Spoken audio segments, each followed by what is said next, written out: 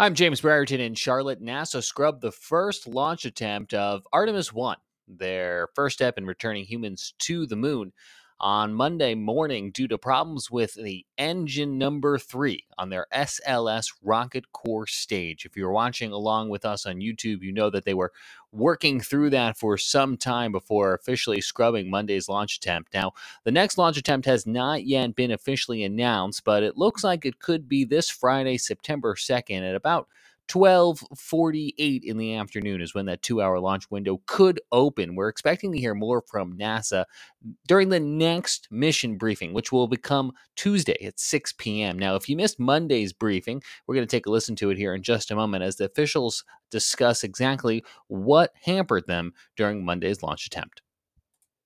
Earlier in the countdown, teams were able to troubleshoot an issue related to a hydrogen spike while filling the core stage tanks, and the rocket remains in a safe configuration as teams assess next steps.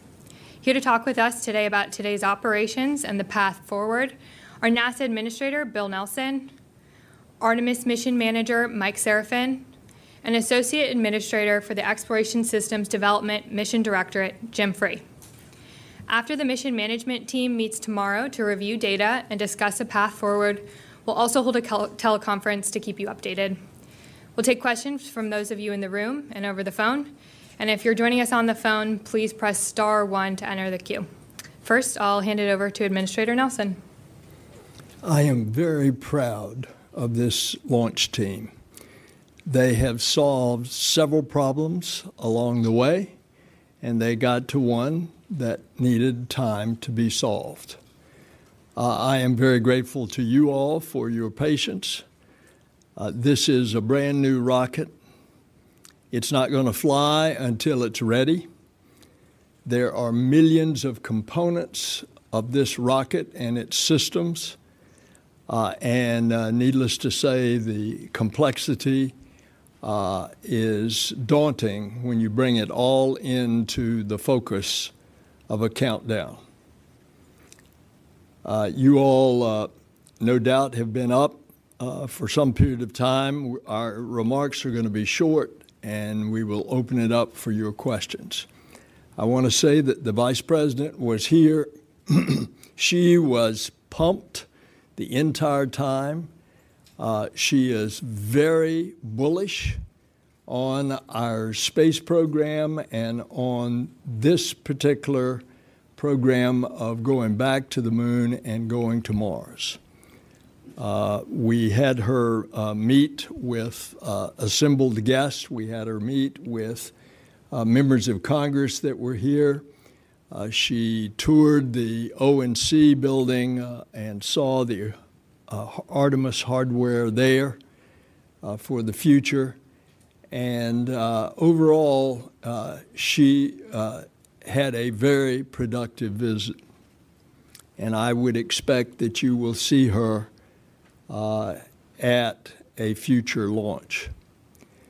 I want to say that understand that scrubs are just a part of this program. On the space flight that I participated in, Hoot Gibson, the commander, 36 and a half years ago, we scrubbed 4 times on the pad. It was the better part of a month. And looking back, had we, after the 5th try, got off to a perfect mission, it would have not been a good day had we launched on any one of those 4 scrubs. So when you're dealing in a high-risk business and space flight is risky, that's what you do. You buy down that risk, you make it as safe as possible, and of course, that is the whole reason for this test flight, to stress it and to test it to make sure it's as safe as possible when Artemis-2, when we put humans in the spacecraft. So for the details, let me turn it over to Mike Serafin.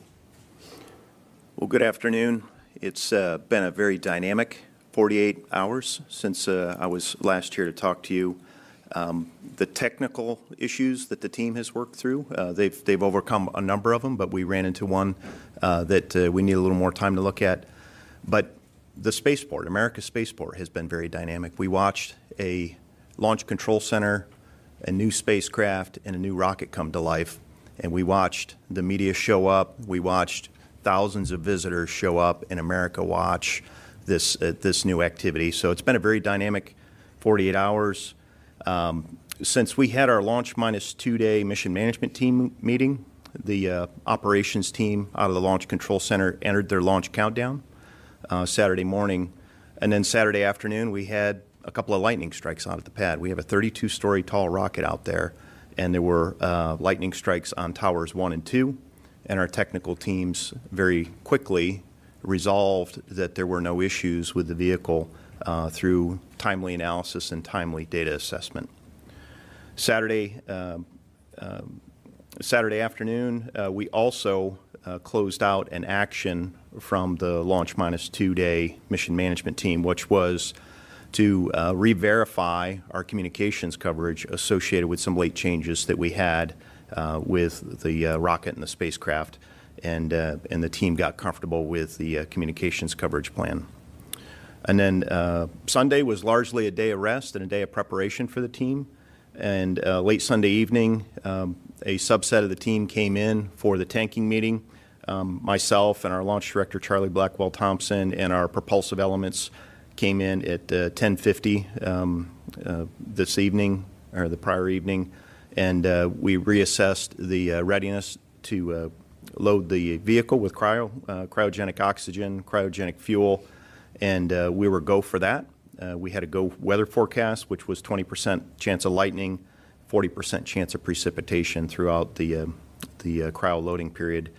And right around that same time frame, the team encountered an issue with the verification of the Orion flight software. It took about 11 minutes to have a command acknowledged to help verify the flight software, and it was a simple misconfiguration. One of the command and control modules was not activated, and the team quickly resolved that. And then once they configured it, they quickly worked through the software verification, and there were no concerns at that point with the Orion software verification. The tanking meeting itself was very clean. We were done in 30 minutes, and we gave the go for tanking. Shortly thereafter, the Kennedy Space Center went into a lightning alert, and the tanking was delayed for about an hour. And then once the cryo loading started, we started the loading of the hydrogen. The team quickly encountered a hydrogen leak at the 8-inch quick disconnect, which is our fill and drain, and that happened when they went into the fast fill phase. So they had to slow down the loading operation. They chilled down that interface, and they managed to work their way through the full cryo loading operation of both the core stage as well as the upper stage successfully. Once we got through the propellant loading on the rocket, both the core stage and the upper stage, they started the engine bleed. We talked at our flight readiness review about the engine bleed. We knew that that was a risk headed into this launch campaign, and it would be the first time demonstrating that successfully.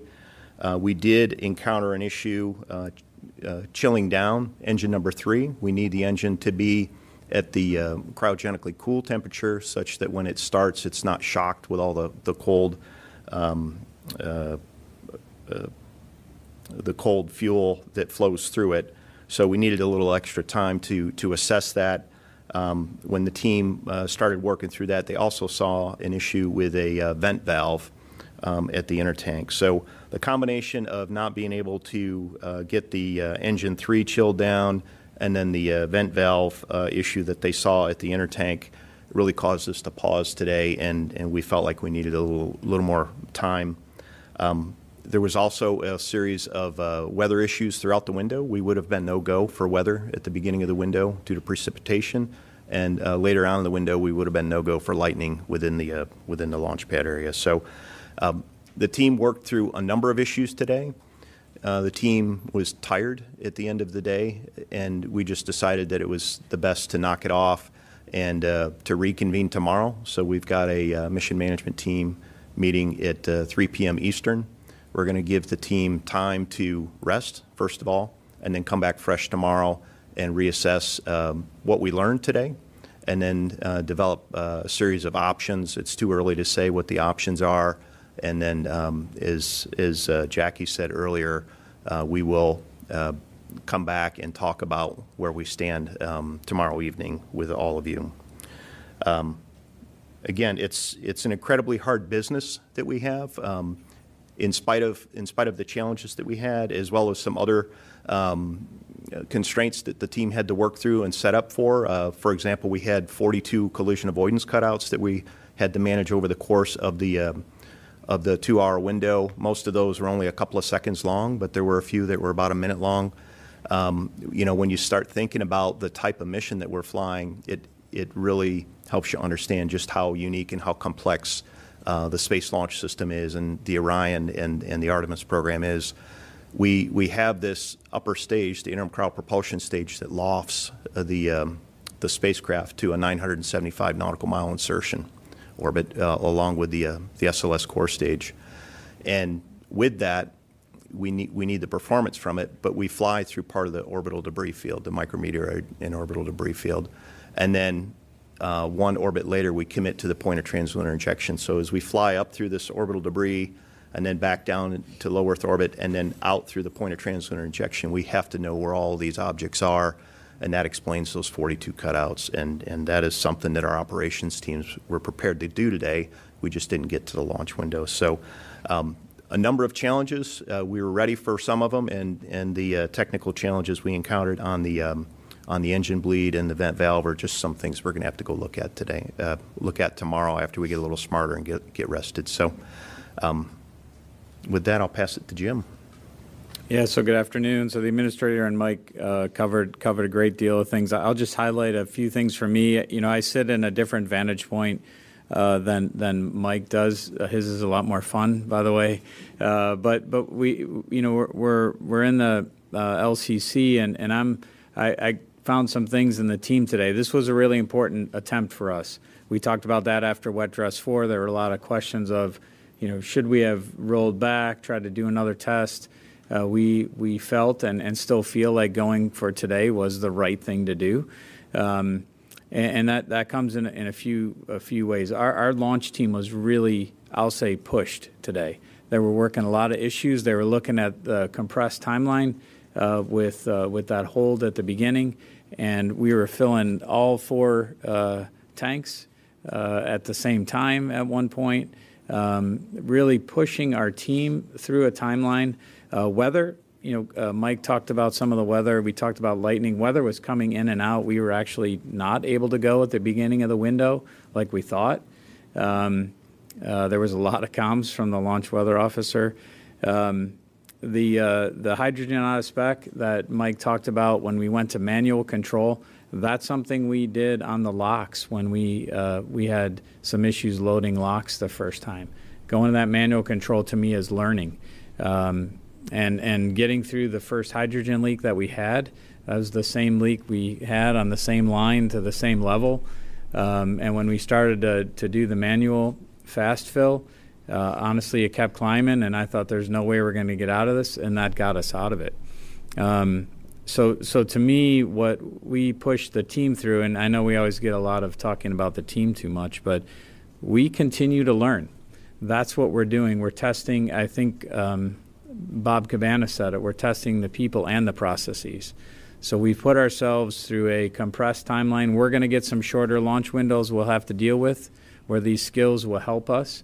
I know you've heard from Charlie about extending our timeline about an hour earlier to give us time to work things. I think that helped us today to work things. And frankly, Engine 3 that Mike talked about, we definitely didn't get down to the temperature we wanted, but the other 4 weren't as low as we would like to. So there's some things going on that the team needs to go off and look at the data and understand how this is different from what we did during the green run at Stennis, and then figure out a path forward, which is ultimately where we want to go. we're not going to have all the data and the implications today. I'll reiterate that, what Mike said. But we felt we owed it to you to share everything that we know. So, and I can assure you there was no other group of folks, not just the folks that worked last night, but the folks that started this countdown. There's no other group that wanted to get through this successfully than those people. So with that, I'll turn it back to Jackie. And thanks, Jim. Just a reminder for folks joining us on the phone, you can press *1 to get into the queue. But first, we'll take some questions from the room. Marcia Dunn, AP. Marcia Dunn, Associated Press, probably for you, Mike, or Jim. Is Friday or Monday even feasible since you're dealing with an engine? And might you need to replace this engine? Could this be a problem unique to this? But I guess not, since you said that you didn't get the temperatures on any of them that you were looking for. I'm just wondering what could be the worst case here. Yeah, Mike, go ahead. I'll add on. Yeah, Friday is definitely in play. We just need a little bit of time to look at the data, but the team is setting up for a 96-hour recycle. So they're still holding in the launch countdown configuration, and we're preserving the option for Friday. They're replenishing the commodities out at Launch Complex 39B. You'll see some of those activities tomorrow. And right now, the indications don't point to an engine problem. It's in the bleed system, the thermally conditions the engines. We did change the diameter of that from Stennis, where we did the green run testing, to here, and we never fully got into the engine bleed configuration through the prior wet dress attempts. And again, that was something that we talked about at the agency flight readiness review as a known risk to our launch campaign. And at that time, we said we would not launch unless we got through the demonstration of our ability to thermally condition the engines. We need that in order to start the engines and run them successfully. So we just didn't get there today. And again, this really points towards an engine bleed issue on the core stage side, not on the engine interface side. So I don't know, Jim, if you have anything to add to that. Yeah, I just add we actually stayed loaded longer to try and figure it out, so that we were trying to save as many cycles on the tank as we could. So I think we tried to, I'll say, run it to ground as fast as we could, and then once we were outside, seeing we could launch and the way the pressure in the tank was going, it's like, hey, it's better just to stop and regroup and stay in the 96-hour that Mike talked about and figure it out. Did you make the diameter bigger or smaller when you made the change? Larger. So you did make it bigger. Yes. And we also did it, and you'll hear more from John Honeycutt on this probably tomorrow, is we also, where we did the test in the flow is a little bit different than we did at Stennis. All of those decisions were made hoping for the benefit of physics that went with all that from the expert's opinion. So that's what we have to figure out. Joey Roulette with Reuters. Thanks. A question for Mike or Jim. I know you said Friday is in play, but given the magnitude of the issues and the combo of things that you guys have to look at, is it likely you guys launch on Friday, or is it unlikely? Could you kind of assess that? And can you give some clarification on whether you think this is related to the quick disconnect issue you guys found in the wet dress rehearsals? Thanks. So you're asking about the likelihood of Friday? Do you think it's maybe likely that we go on Friday, or there's a non-zero chance we'll have a launch opportunity on Friday. Yeah, but we need time. We really need time to look at all the information, all the data, and we're gonna play all 9 innings here, and we're not ready to give up yet. Kind of clarify a little bit whether this is related to what you guys were looking at in the wet dress rehearsals with the quick disconnect leak issue.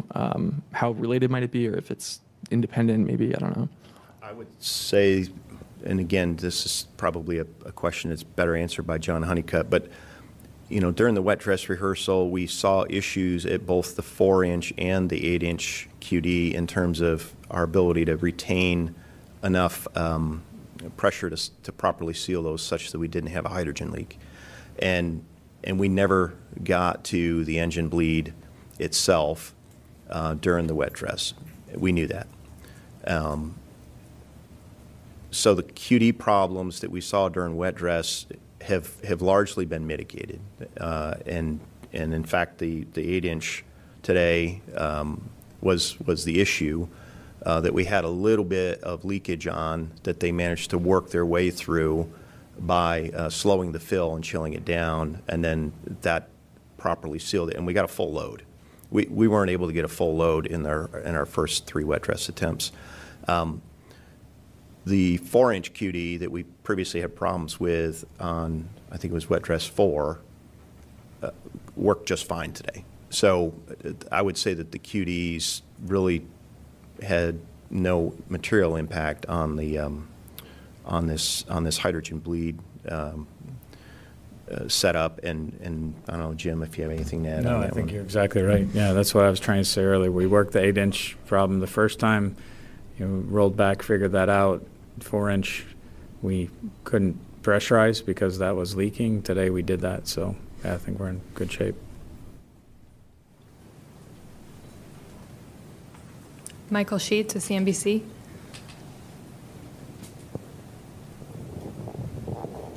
Michael Sheets of CNBC. My question is for Mike. I'm curious to get a little more learnings on the other side of things, which is the possibility of a rollback. Given the data that you've seen so far, how likely does that seem? And if you were to roll it back to the pad, where does that reset the timeline in terms of your guys' next launch opportunity? I'd say that's getting ahead of our data reviews, and we need the team to get rested and come back tomorrow, and we'll see what the data tells us. I'll recycle a line from earlier. There's a non-zero chance, but we're going to do our best to see where the data leads us, and if we can resolve this operationally out at the pad, there won't be any need for that. And if we can resolve this operationally out at the pad in the next 48 hours, 72 hours, Friday is definitely in play. So we just need to see. We need to see what the art of the possible is. We need the team to digest what we've learned, and we'll take it from there. Thanks, Mike. Ken Chang with the New York Times. Yeah, hi. This is for Mr. Serafin. I was wondering if you could give us a quick primer about how the hydrogen bleed system works. Sounds like it's the plumbing from the hydrogen tank to the engines. What was changed and why? And did anything like this occur during Green Run at Stennis?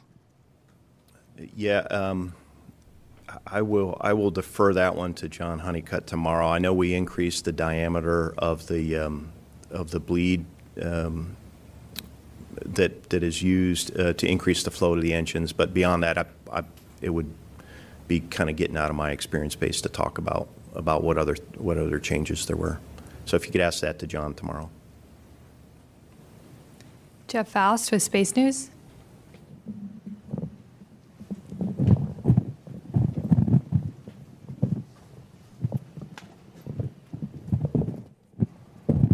Jeff Faust of Space News. For Mike Serafin, you also mentioned an intertank vent valve issue. I wonder if you could provide some more details about exactly what that issue is, and if you hadn't had the problem with the engine bleed on engine 3, would that have been a constraint to launch alone? Yeah, we're still trying to understand what happened with the intertank vent, but it was clear that there was a leak at that vent valve, and the challenge that created was we want to increase the pressure in the tank in order to establish the hydrogen bleed, and the vent valve wasn't cooperating with us. So it was this delicate balance of maintaining the pressure to establish the bleed on all 4 engines, and engine 3 was not seeing the temperatures that it needed, and the vent valve complicated that, and that's at the point where the team decided that it was appropriate to declare the scrub. Because we just weren't going to make the 2-hour window. And then, it just was one of those situations where we just knew that we needed more time. Thanks, Mike. They're keeping you busy. Kristen Fisher with CNN. It's actually Rachel. Oh, I'm so sorry. I'm so sorry. Rachel Crane with CNN. Mike, you mentioned earlier that you didn't see temperatures for all 4 engines that you were anticipating. We just heard a lot about engine 3. Can you tell us a little bit about the temperatures you were seeing with the other engines and what the issue was? The other 3 engines were meeting the temperature range, or were on trend to achieve what we would need to have a proper start. It was just engine 3 that was just for some reason not getting to the proper temperature range. On the phone, we have Chris Davenport with Washington Post. Hi, thanks so much. I guess for Mike, what is the temperature that you need the RS-25 to be at in order to launch? Just wondering what the criteria is for that and how far away you were on that 3rd engine. I'm also wondering how you ended up being able to fix that hydrogen leak. It just sort of seemed to go away during tanking. Thanks. Okay, so as I recall, and again, it would be a good question for John Honeycutt tomorrow. The temperatures on the engines, it's about 500 Rankine that we're looking for on the engines before they're thermally conditioned. I don't recall exactly where the engines were, but engines 1, 2, and 4 were pretty close to that, and then 3 was just not getting there. And then the hydrogen leak, in terms of resolving that, hydrogen is an incredibly small molecule. It's the smallest on the atomic chart, and it doesn't take much of a gap in order to have a leak in a quick disconnect. And there are soft goods in there between the mechanical plates, and sometimes it just takes a little bit of a cold soak on both sides of that interface, or if there's a little bit of differential heating on either side of that, it can actually cause a little bit of a gap. So the team has experience with this. Our cryo team is very good at understanding the thermodynamics going on, as well as the timing of it relative to how long there's been fluid flow, and they basically recommended when we initially saw the leak on the 8-inch QD to stop flow, because when you have hydrogen leaking, it creates a flammability hazard. So they stopped flow, and then they slowly increased it, as Jim described, through some manual flow procedures, and they just kind of slowly let the fluid through, slowly let it through to chill both sides of that interface.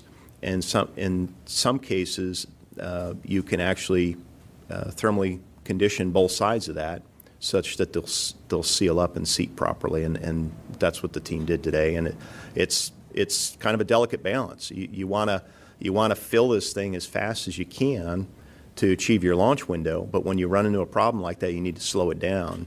And when you slow it down, you can achieve the proper sealing and proper seating. So it was again a little bit of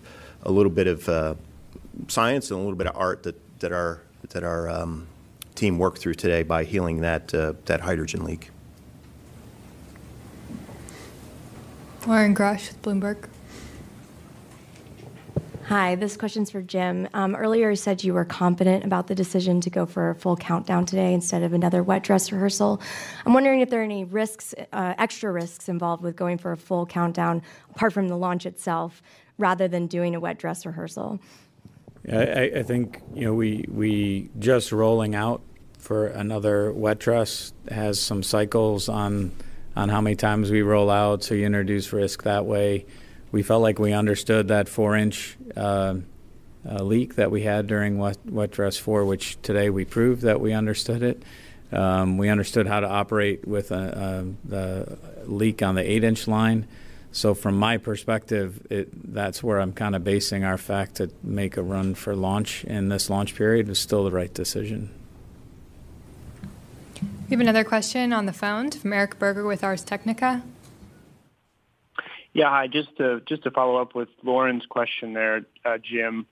You have done effectively 5 wet dress tests now at Kennedy, and you haven't gone all the way through on any of them. Can you just talk maybe a little bit more about why you don't think it's prudent to complete a wet dress test, which would have identified, I think, this RS-25 chilling issue today if you had gone through the wet dress? Thanks. Yeah, so I guess 2 things, Eric. I'd answer it the same way, because we still would have taken another cycle of rolling out and back, and we're going to learn every time we come out here. If you go back in history at how many times the different Apollo vehicles came out and tested prior to launch, how many times they scrubbed. The administrator talked about how many times he scrubbed on a vehicle that had flown multiple times. So we're going to run into these issues, and we'll figure them out as we go. But until we put the whole vehicle together, had we come out for another wet dress, the vehicle would not have been the complete that's ready to go out there today with all the closeouts, FTS installed, everything we learned about the flow, everything we learned about FTS, working with the range to get a 25-day time period before we have to retest. So yeah, I agree. We won't know until we know, but we also won't know until we try. And we felt like we're in the best position to try. Marina Corn with The Atlantic. Hi, Marina Corn with The Atlantic. This is for Mike and Jim. After the scrub, Stan Love came to the press site to talk to the reporters, and they asked him how he felt. He said that he was a little disappointed, but he was not at all surprised. It really sounded like he didn't expect SLS to get off the ground today. I'm wondering if you were surprised or unsurprised with the way things unfolded today. Yeah, I mean, I'll start. I'll say what our deputy administrator told her family when they were coming for her launch. Plan a week trip to Florida for a vacation, and you might see a launch, which is exactly what I told my family. We're going to, and the administrator said it, we're going to launch when we're ready, and that's our approach. I said there's nobody that came wanting more for that vehicle to launch than our team that has worked on this. Not just our team, the launch team. There were a lot of folks that have put their careers into this, but everybody wants it to be successful, and ultimately our job is to make it as successful as we can. And we might get to another one where there's another issue and we decide not to fly. That's the most important decision we can make, because we are building. Kathy Leaders gave a great speech at an awards event the other night, and I was talking about Artemis-1, and then she got up behind me and said, "This is just the beginning." So we need to make sure we do this right and prudently. Yeah, I think we all want to see that next milestone, that next step, and seeing smoke and fire is something that everybody enjoys. But we're not going to let another hurdle deter us from trying to achieve that next step. And this is an incredibly hard business. We're trying to do something that hasn't been done in over 50 years. And we're doing it with new technology. We're doing it with new operators and new teams and new command and control and new software. And as Jim said, we're learning all along the way. This is one of the things that we love about the agency is it's a learning organization, and we take pride in lessons learned and applying them. And I think the fact that we went from having issues just loading the core stage to getting all the way through cryo loading and having a fully configured vehicle and just not quite getting to this engine bleed is a sign that we've applied a lot of lessons learned, and we are trying to get to that next step, and that again is not going to deter us from trying to achieve it. Here in the third row.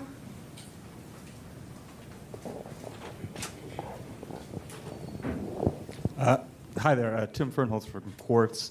I was curious, we heard on the commentary that the flight controllers came up with a couple plans to try and fix the engine issue during that hold.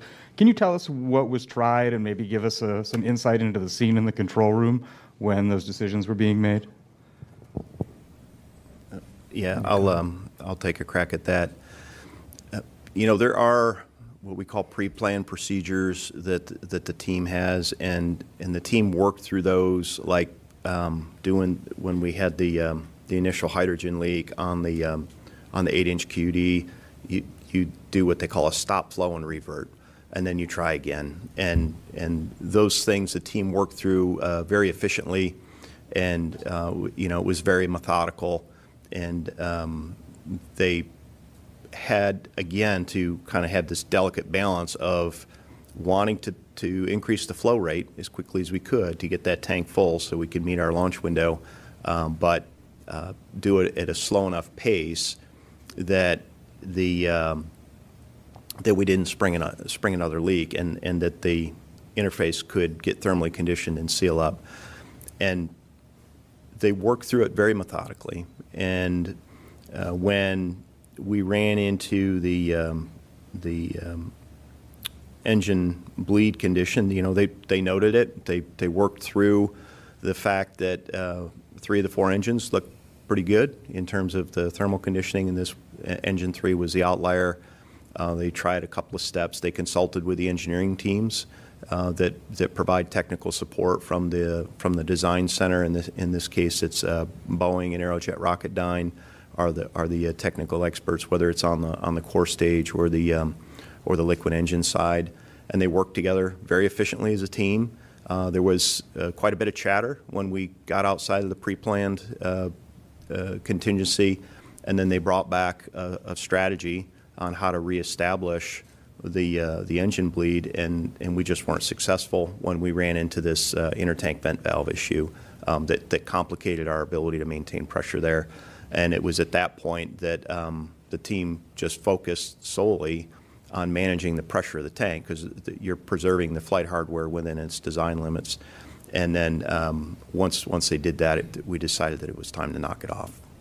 There's also a process. I mean, the team goes over to an anomaly loop where they're working things at that particular nonconformance or issue, and they come back and say, "Here's our plan. Can you give us some time to work it?" And they'll sometimes talk about a time and go off and play it against a software model in another firing room, or back in the design center in Huntsville, or out at Aerojet Rocketdyne, and then come back with that data. And the NASA test director and the launch director are encouraging them to, hey, we haven't heard from you in the time frame, right? Because they're trying to get all the data, but those two are trying to manage the flow and what we have left in the launch window. So that's kind of the process that's always going on across all anomalies, not just that one. Tom Costello with NBC. Hi, good afternoon. You all are probably exhausted, so thank you for taking time to talk to us and talk through all of this. I'm wondering, as you do talk through all of these steps, and you all have mentioned various experiences that the Apollo crews and the Apollo mission control also dealt with, does it give you a new appreciation for, or as you look at all of this, do you hearken back to what your predecessors were doing 50 plus years ago? I'm just wondering how you think about where you are today, and you juxtapose that against what the Apollo folks went through 50 plus years ago. Randy Bresnik said it best the other day, right? They didn't know it could be done, which is even more impressive, right? We've seen it done. We're trying this with a new vehicle, so it's really impressive to me to think they didn't even know that it could be done. It's kind of, you don't know how hard it is because of what's laid out in front of you. So I think for that, the shuttle program, the ISS program, those are all programs we learn from and have an appreciation for the challenges that go with it. But my faith in this team is ongoing. So I know we'll get through it because they've seen it done before and they understand this vehicle. Tom, one thing that will show you the difference between Apollo and Artemis. They went step by step. There was Apollo 7, then 8 around the moon, then 9 where back in low Earth orbit, where they separated the lunar lander and prepared that docking again. You think about that, 7, 8, and 9. That's all wrapped up in this Artemis-1. And then they went on to Apollo 10. Tom Stafford, who, by the way, was with us today and got a standing ovation from our guest, and then 11, and that was the part of what is going to be Artemis 2, and then Artemis 3. So it's really a compression of a lot of the things, and we are standing on the shoulders of those who had been there before, but with a completely different vehicle. So we're running up on the end of our time. I think we have time for two more. Micah Maidenberg with Wall Street Journal.